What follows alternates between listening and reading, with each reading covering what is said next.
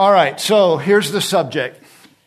And this is my last installment for a little while. This is installment, number 4 or 5. The big idea, impactful, eternal influence. You have it. The question is, will you exercise it? The world needs it. The question is, will you be an agent of influence and impact in it? I said it last week, the world is a hurting and broken place. You don't have to read many news feeds, and you don't have to be involved in the world of people very long for you to recognize that people are hurting. And you are an antidote, in part, to that pain. Because you bring to the table assets that preserve the things that matter and curb the things that break. You are, according to Jesus, the Sermon on the Mount, Matthew chapter 5, you are something, therefore you need to be something, and the guarantee is your life will mean something. You're not impotent. You are, according to Jesus, you are, present active indicative, it's a declaration of reality. If you're a Christian and you're a kingdom citizen, you are the salt of the earth.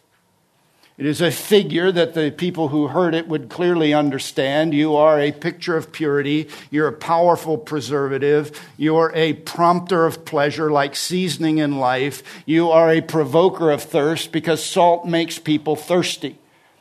You are something. The world needs what you are.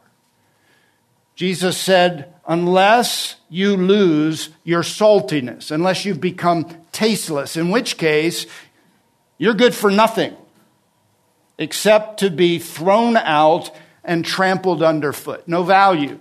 Or if you have any value, it's as a walking space. And the figure there in Matthew chapter 5 has to do with people seeing no value in you, just tossing you aside, tossing you out. You can add the word contempt. You can add the thought of somebody rolling their eyes. What in the world? This person has no value, no impact. It's not useful except to be tossed aside. Luke 14, salt is good, said Jesus. It's good unless it's become tasteless. It's lost its potency. How can you re-season it and enliven it and empower it again? Very difficult to do. It's not good for anything, not for the soil to promote growth and not for the manure pile to inhibit corruption. Not good for anything. And then he finishes up by saying, if you have ears, you need to hear this. Salt is good unless it's not salty. Salt is valuable unless it's not on something to impact and influence something. So we began some challenging thoughts, and I hope some encouraging ones, to help you recognize that in a fallen, broken world, in the world in which you traffic in, go to school in, go to work in, play sports in, the world in which you live needs what you are. Therefore, you need to be what you are in proximity to the world you want to engage, out of the salt shaker into the world. Salt has to be on it or in it to affect it. That has to do with proximity. That's intentional pursuing relationships. I'm not engaged. I need to get engaged. You can't stay in the Christian bubble. You can't stay in the insulated greenhouse of spiritual and biblical learning. I love the fellowship with God's people. You need this, but you are made to go out and make a difference in the world. And if you don't, you're not fulfilling the stewardship which is expected of you, the King of everything, the one in whom all authority is given on earth and in heaven, says you're to go. And while you're going, you're to make disciples. You're to be an impact player. You're not only to lead them to faith in Christ, you're to teach them how to live and walk like Christ, teaching them all things I've commanded you. And are you alone? You're not alone. I am with you all the way to the end of the age. Lo, I am with you. You're a Christian. If you're a Christian, you enjoy Christian fellowship. If you're a Christian, you're commissioned to get out of your Christian community into the world that desperately needs your influence. And that's intentional. And the longer you're a Christian, the easier it is to become insulated and absorbed into Christian community, and you don't ever influence and impact the world around you. And yes, it is uncomfortable. You go into places and you engage people who do not share your convictions. They talk about things that redden your face, not because you're angry, you're embarrassed. Yes, you encounter places where people say and do things that rub a Christian in a way that is awkward or uncomfortable. But if you're not in the game, you have no influence or impact for those who need what you bring, and you alone can bring it. If you understand that, would you say amen? That wasn't as hearty as I had hoped for. Do you believe that? All right, and that's not just for Harry and those who have been to seminary. That's for every bona fide kingdom citizen. You are the salt of the earth. You have value. You need to get in proximity, and here's the other big idea, and we're going to expand on it today, and you need to be potent. You need to be high, concentrate, you need to be salty in the right kind of way. And we examined over these last weeks what increases your potency. Context of Luke chapter 4, Christ over you. Christ over everything, my possessions, anybody in my life. I love him more than I love them. I love him more than I love stuff. I love him more than I love myself. I'm denying myself. I'm taking up my cross. I'm following him. I am a disciple. I have counted the cost. I am a Christ over me Christian. Listen, you can debate all you want theologically about the lordship of Jesus Christ. It is not a biblically debatable issue. He is the Lord. He's the master. He says, follow me. Christ over everything Christians are potent. And lukewarm, sometimes over some things, but not everything, Christians are tasteless. They have no potency. They're low concentrate. Christ over you, Christians. That's where Jesus said, therefore, salt is good. Next verse, after talking about biblical discipleship. Category number 2. A compelling conviction, an unshakable confidence that in my journey of influence for the kingdom of God, Christ is with me.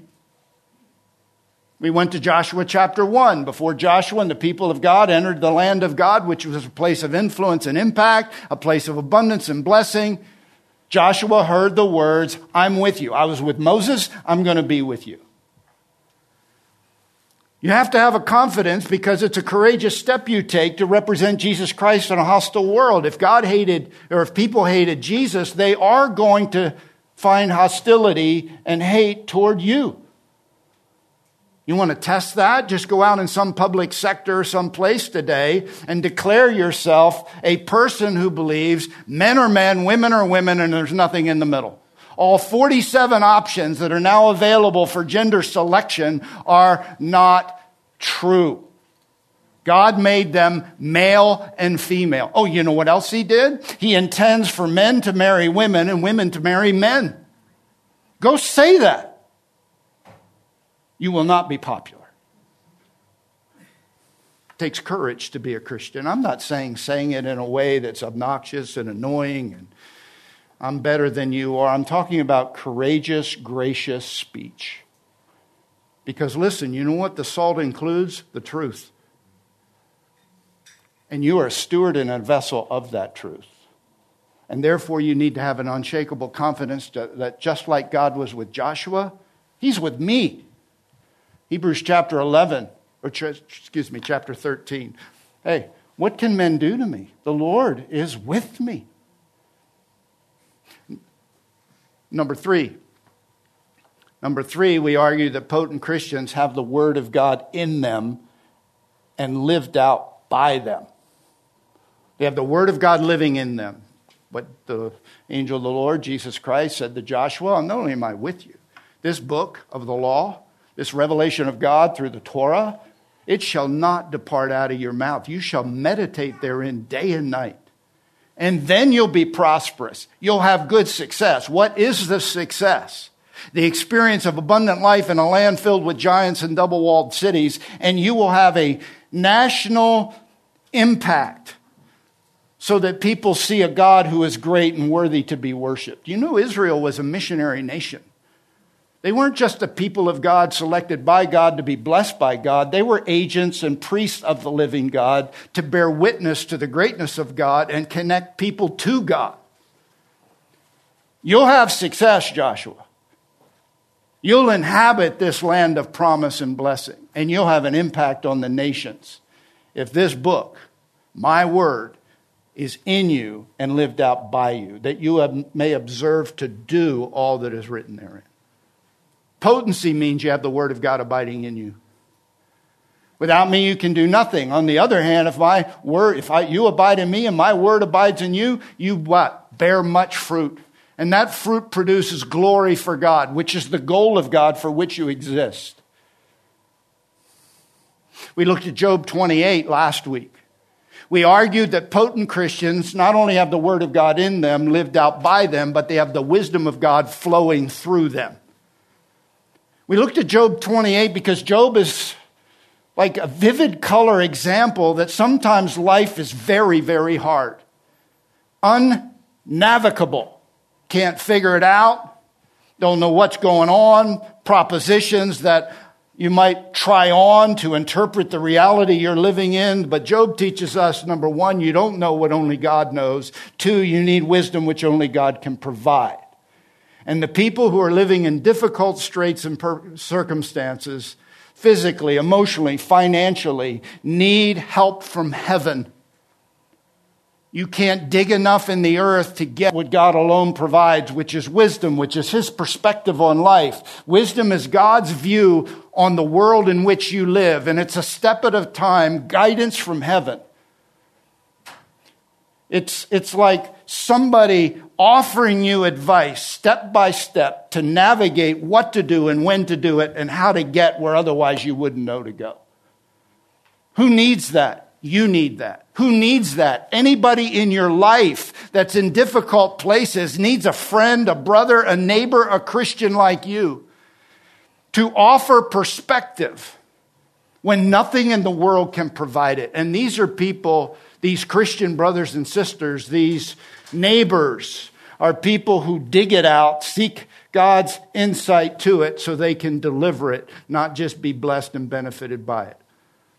Hey, here's a fact.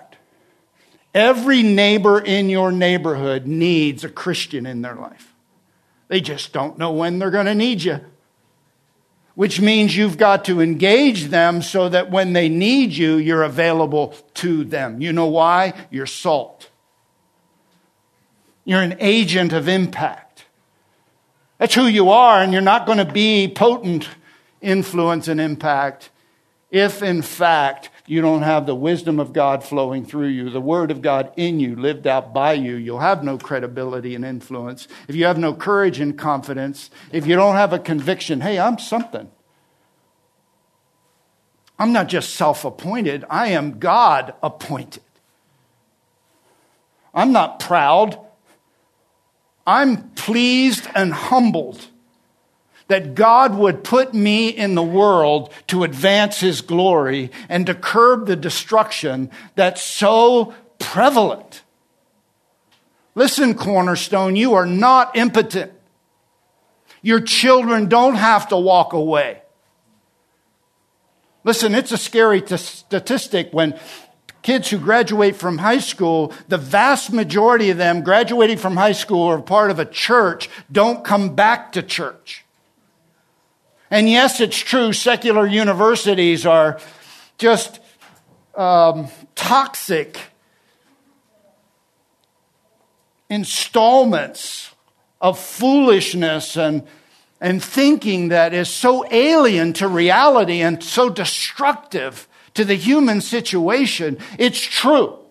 But I'm going to argue this. If you're a high potent, concentrate Christian parent or grandparent, you're a difference maker in the life of your child. They may wander, but they've been influenced. And they will know where to go. Don't let them off because you don't have a kind of Christian testimony. I told the students this week when I had the opportunity to talk to them on Tuesday. Here's one of the things I've observed as a pastor and the head of a Christian school once upon a time in the state of Alabama. Christian school students, grown up in the church, followers or members of the family of God, kids who grow up in Christian spaces, often get calloused to the things they hear over and over and over and don't see vivid reality displayed in their life. It's a way of life. It's not life. It's Christian culture. Let me tell you what Christian culture is. Like eating cardboard. It's not real. It's styrofoam. It's not the real thing. You don't eat the box. You want what's in the box. Christian culture can masquerade as Christianity. Now, I know that's not what you want. But that's what Christian young people often see in the context of Christian homes, Christian schools, Christian churches. They see culture. They don't see reality. And it confuses them. And then people like me who stand up and talk about God live in contradiction to that. Somebody discovers it. Somebody finds out about it. I'm represented as what you didn't know I was, a hypocrite. And it undermines every bit of confidence in the reality of the claims of what it means to be a Christian and the realities thereof. They need to see it at church. They need to see it in you. And you know, let me boil this number 7 piece down to you. They need to see in you a changed heart and a changing heart. And this is my last ingredient for this time, because I'll come back with some more sometime later. Potent Christians have a changed heart, and they have a changing heart. Heart change is not behavioral conformity. I tell the students, your behavior matters, but your heart matters more. You know why I say that? Because you can behave just right. Everybody in the room can think you're a follower of Jesus, and your heart can be far from God. This people, Jesus said, here's a massive indictment to the covenant people of God, or to be influencers for the glory of God and a promoter of the gospel of God and the kingdom of God. And he looks at them and says, you know what? You honor me with your lips, but your heart is far from me. Which indicates the fact that I can have the look and the sounds and not have the reality. Because Christianity, the goal of biblical Christianity, is not religious activity. It's a changed heart. It's not just doctrinal capacity. It's a changed heart. Yes, doctrine influences the wealth of my heart. Yes, my heart affects my behavior.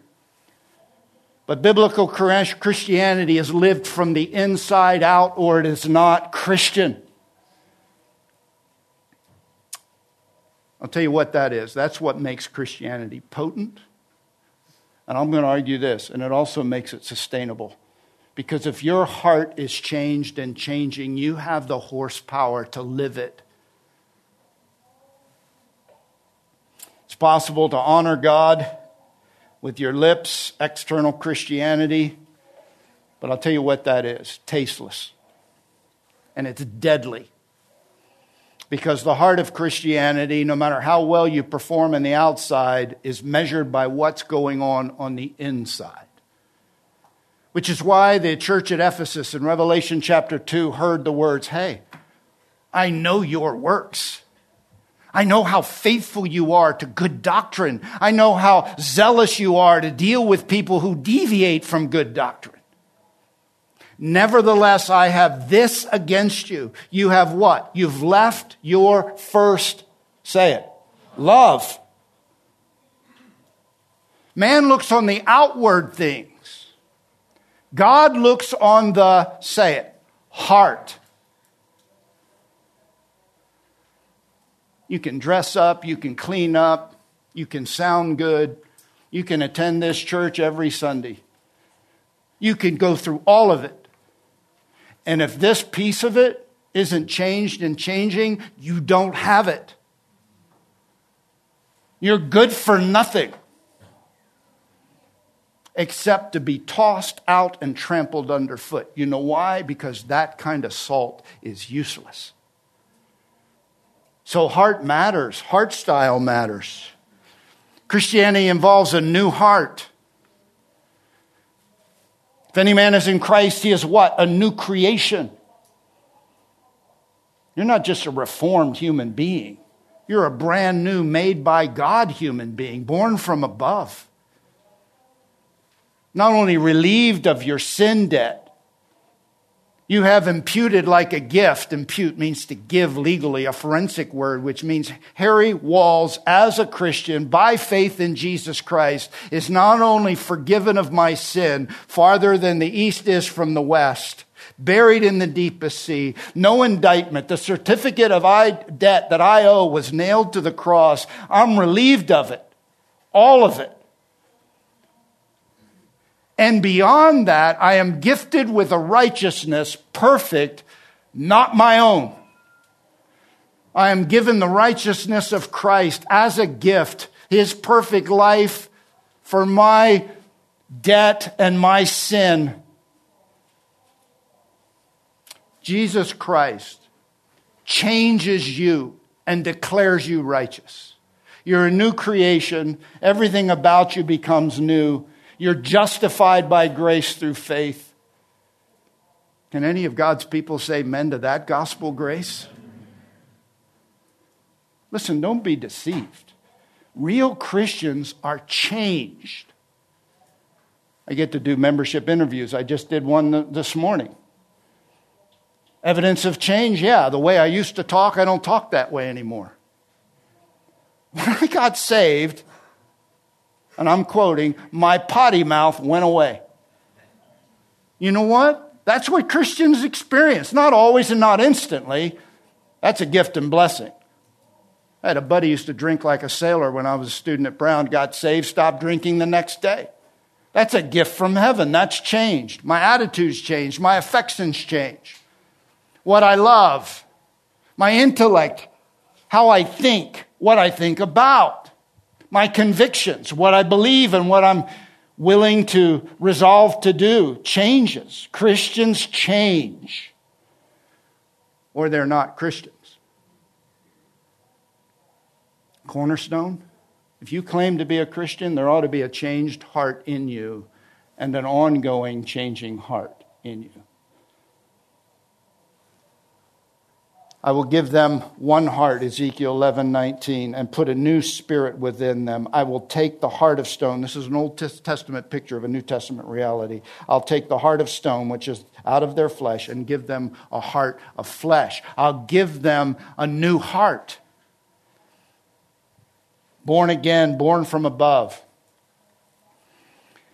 Philippians 1:6. Everybody's kind of favorite verse if you're a Christian for any length of time. You ought to own its truth, not just know its content.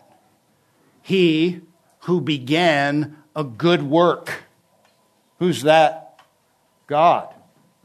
Will continue to perform it. He put in Harry Walls a new heart. He changed me.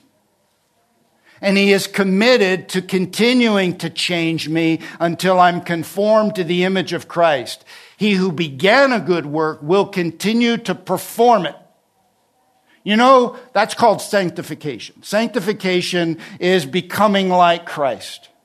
It's set apart by him, for him, and he is the agent of influence through his word, in assistance with his people, but the Spirit of God is the agent of influence to keep on changing my heart until the day he returns. Those he foreknew, Romans chapter 8, this is God talking.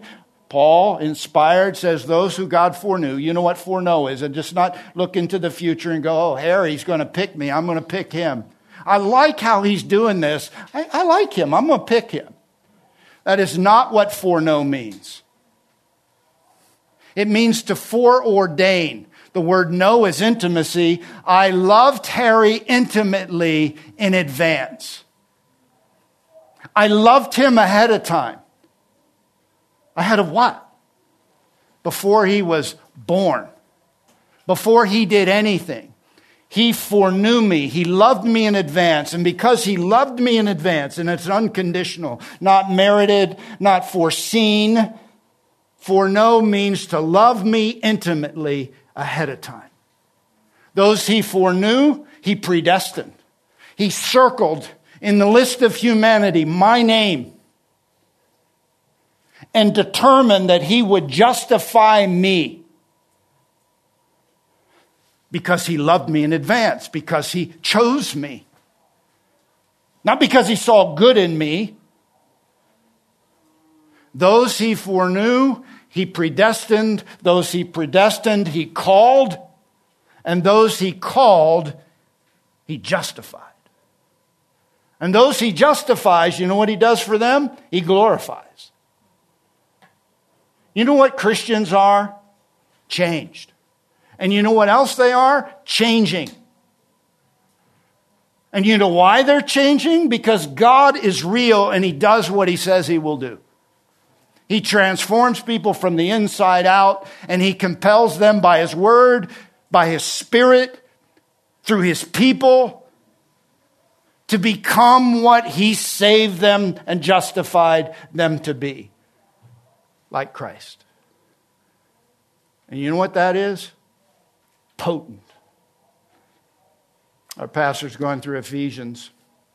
I love Ephesians 1, that prayer. I pray, Paul said, I pray that the eyes of your heart might be enlightened. You know what enlightened means. Enlightened means you see something you never saw. It's like somebody's pointing out something in the distance. There it is, there it is, there it is. Do you see it? Do you see it? No, I don't see it. I don't see it. And then all of a sudden, you go, I see it. The word enlightened is to see something you haven't seen. It's there. I'm praying that the eyes of your heart might be enlightened, and that the enlightening of your heart might expose or illuminate for you the hope of your calling. And you know what the hope of the calling is? The hope of a brand new beginning.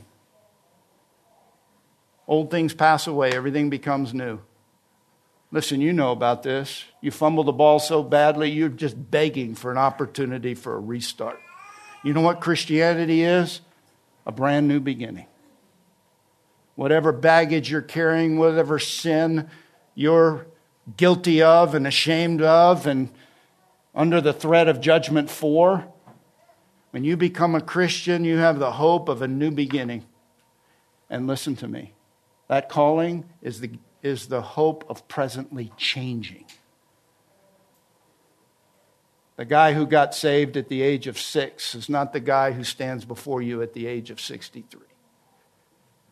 And it is not the product of simply being in places where the Bible's taught. It is the product of being in places where the truth is taught and the Spirit of God is working his work out in me so that I look more like his favorite son. Here's my argument, and this is what's got me inflamed this morning for you. The world needs real Christians who have a new heart, not a plastic one, not a religious one, not a go through the motions one. They need a Christian in their world, salting their life, who actually is different, and they are a witness of a lifestyle that's different, and they're a witness of a changing lifestyle. Because what Christians aren't? Finished. But the reality of following Christ is the reality of being an everyday worshiper and being an everyday I encounter God's grace as I declare myself in need of the change that I've just discovered is necessary in my life. I want to give you a couple of words in the time that I have, and we're going to use Malachi 1 for one of them, and we're going to use 1 Samuel 7 for the second one of them. Now you say, man, that is a long introduction. Okay, let me tell you what that is. That is a Christian exhorting his brothers and sisters to own this. Because this matters. There is no reason for your world to look like it does unless you don't bring to the table what you are. You're a compelling, convicting, impactful person to somebody. And if you're not potent and you're not in the game, you forfeit the game. 2 words. First word is worship. The second word is repentance. Christians are people with a changed heart. And part of that essential change involves what they worship and who they serve. The first word is worship, and it involves the countercultural conviction that the primary purpose of my life is to bring glory to God and not myself. One of the biggest changes of heart that occurs as you move from me-centric to God-centric. Heart change involves worship. We worship. Every human being worships. The question is, what or whom do you worship? And the heart transformation that is incredibly potent is when you move from self-interest to Christ interest. The primary purpose of your life is to bring glory to God, not yourself. It is a heart style, and it is a lifestyle. Of what? Worship. A lifestyle where God is so valuable to you and His honor so weighty that it colors, shapes, and motivates everything you do.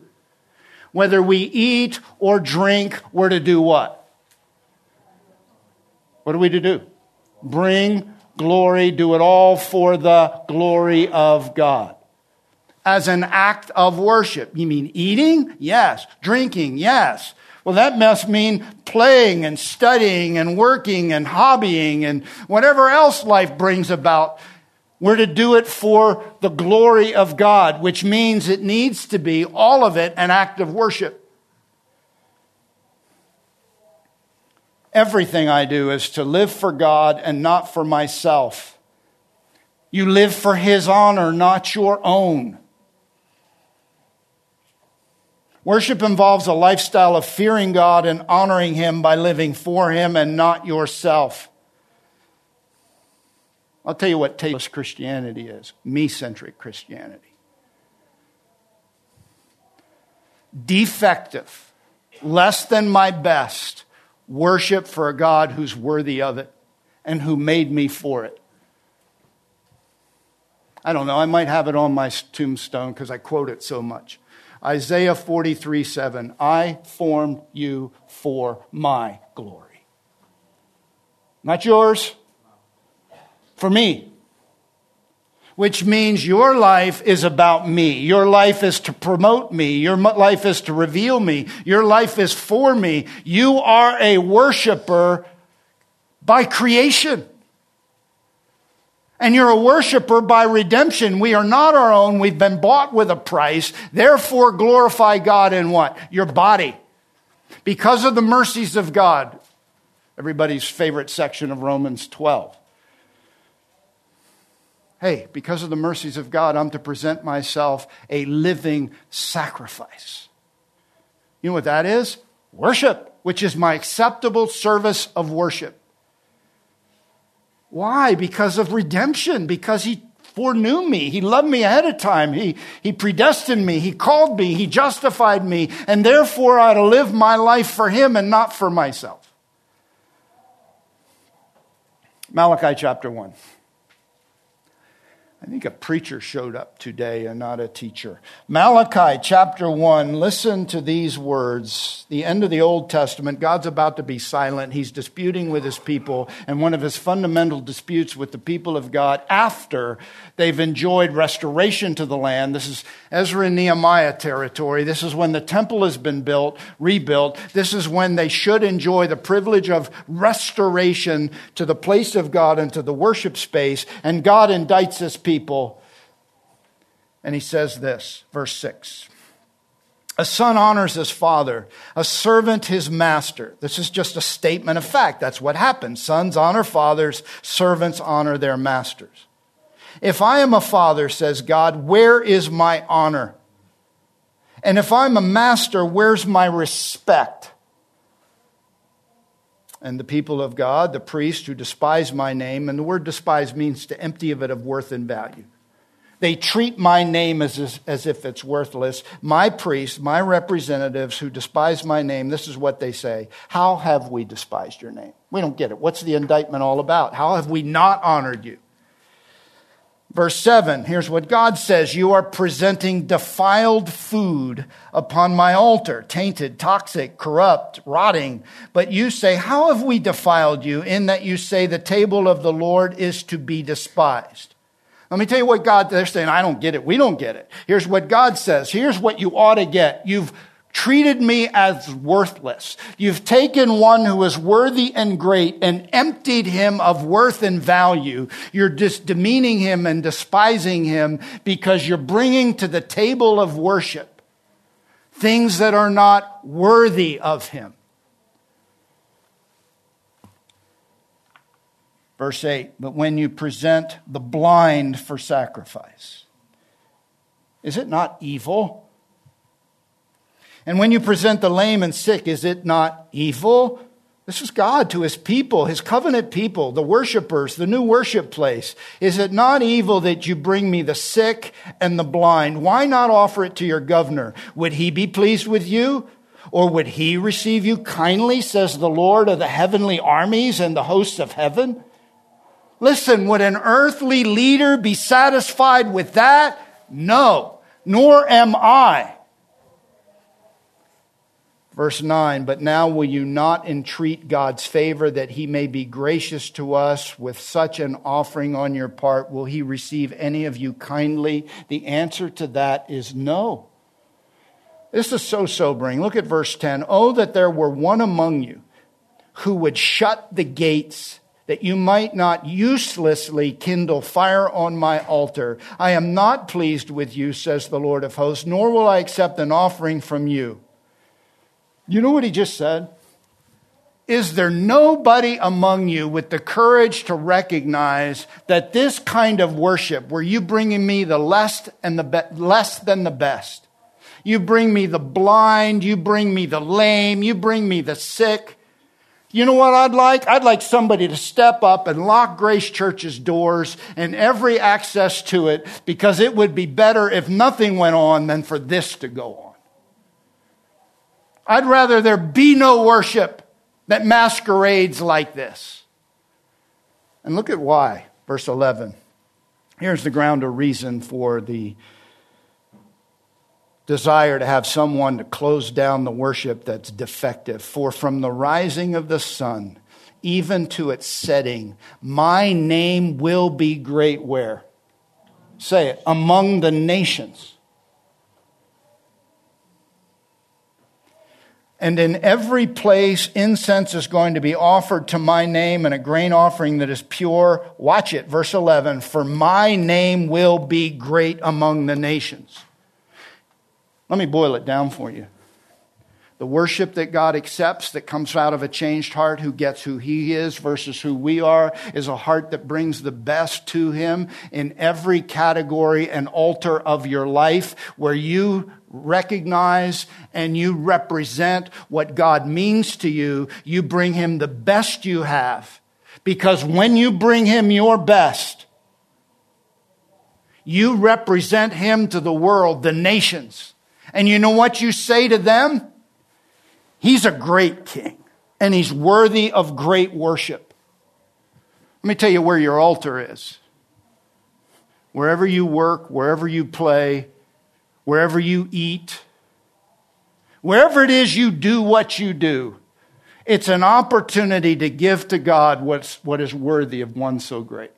And when you give your best, when you worship him and honor him and bear witness to him, when you're integrous, honorable, humble, loving, when you're a Christian in the context of the world in which you live and play, and you treat everything as an act of worship, and you offer your best for his glory, guess what he gets? Honor among the nations. That's what missionaries do. They're ambassadors who represent the one who sent them, and you represent him by what you offer to him in the lifestyle of worship that is your life. You know what the world needs? Salty Christians. You know what they need? Christians who are salty because their heart is changed, and their changing heart is revealed in a lifestyle of worship which undeniably says, you know what God is? Great. And you know what is required in that? Repentance. Real and regular repentance. Because guess what you don't always bring to God? Worthy worship. And instead of saying, God, what do you mean you're not happy with what I gave?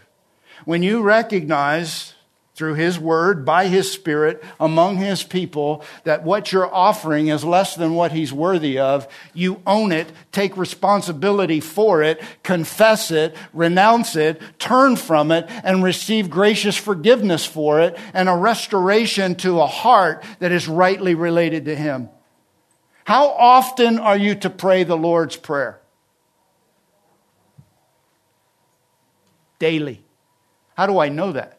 Give us this day our daily bread. When you pray, pray then in this way.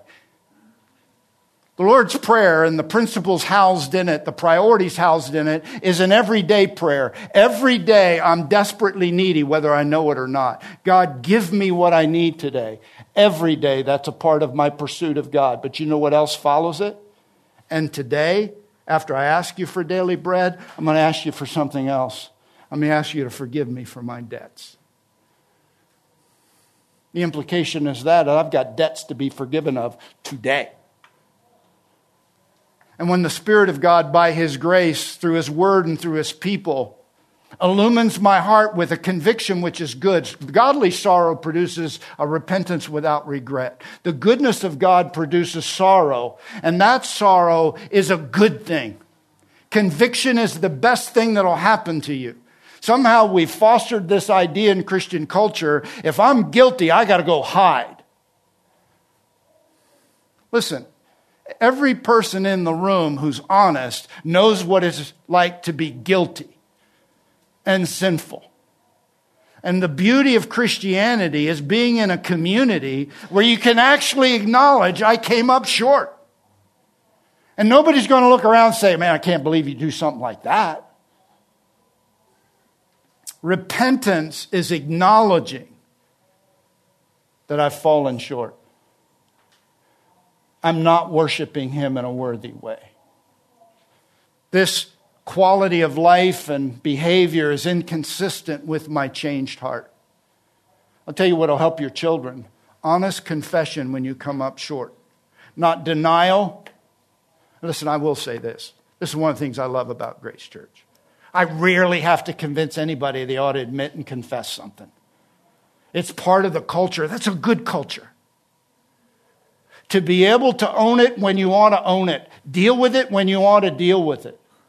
Real repentance is, I've come up short and I'm turning around. I'm renouncing that as wrong and I'm resolving I'm heading in a new direction. It's godly sorrow. There's a sorrow of the world. Esau knew that sorrow, which produces what? Death. Judas was sorry. He threw the money back, but then he went and hanged himself. Esau didn't find repentance even though he sought it with tears. You can be sorry over consequences, but biblical sorrow is the kind of sorrow that's sorry enough to change. It's clean, it's pure, it's good, it's painful because you're revealed to be less than best in your worship heart, but it's something good for you. It's good to confess your sins, James 5, confess your sins to one another so that you might be what? Healed. This is what will kill you as a Christian. Isolation will kill you. Self-disclosure in the context of trusting relationships. Repentance is what leads to a pure heart. And a pure heart is the heart that God accepts as a worship tool. All right, we have to go to church. I know that. But I want to plant in your heart two big words today. Lifestyle of worship. Give your best for the best. The altar is whatever you're doing. I tell the student athletes, your altar's the court, could be the field. Wherever it is you do what you do, that's where you worship. Wherever you hang your hat wherever you go to work, whatever neighborhood you live in. That's the altar upon which you're to give your best for the best so the world around you knows He is the best. His name is great. We need to restore His name. And we need to do it by high concentrate worship living that recognizes more than maybe we would like that we've fallen short. We own it, we repent of it, and we deal with it. I'll tell you what that does. It makes what we say real, relevant, and powerful. Can you say amen to that? Amen. All right, so what's the seventh ingredient? A changed and a changing heart. How do you know? It's a worship heart. It's a lifestyle of worship. And it's a heart that repents regularly and really. I didn't get to 1 Samuel 7, so someday in the future we'll talk about real repentance. Father, thank you for the time this morning, the opportunity to open your word, to exhort your people, to encourage them to be what you made them to be so that they can display your glory in the world in which they live. Salt is good unless it's tasteless. Help us to be tasty, prompters of pleasure, provokers of thirst, powerful preservatives, pictures of purity that enable the world in which we live to see a God otherwise they would not know and declare Him great because they see His greatness in us and through us as we live Christ among them. Lord, that's my prayer, and without you we can do nothing. In Jesus' name, amen.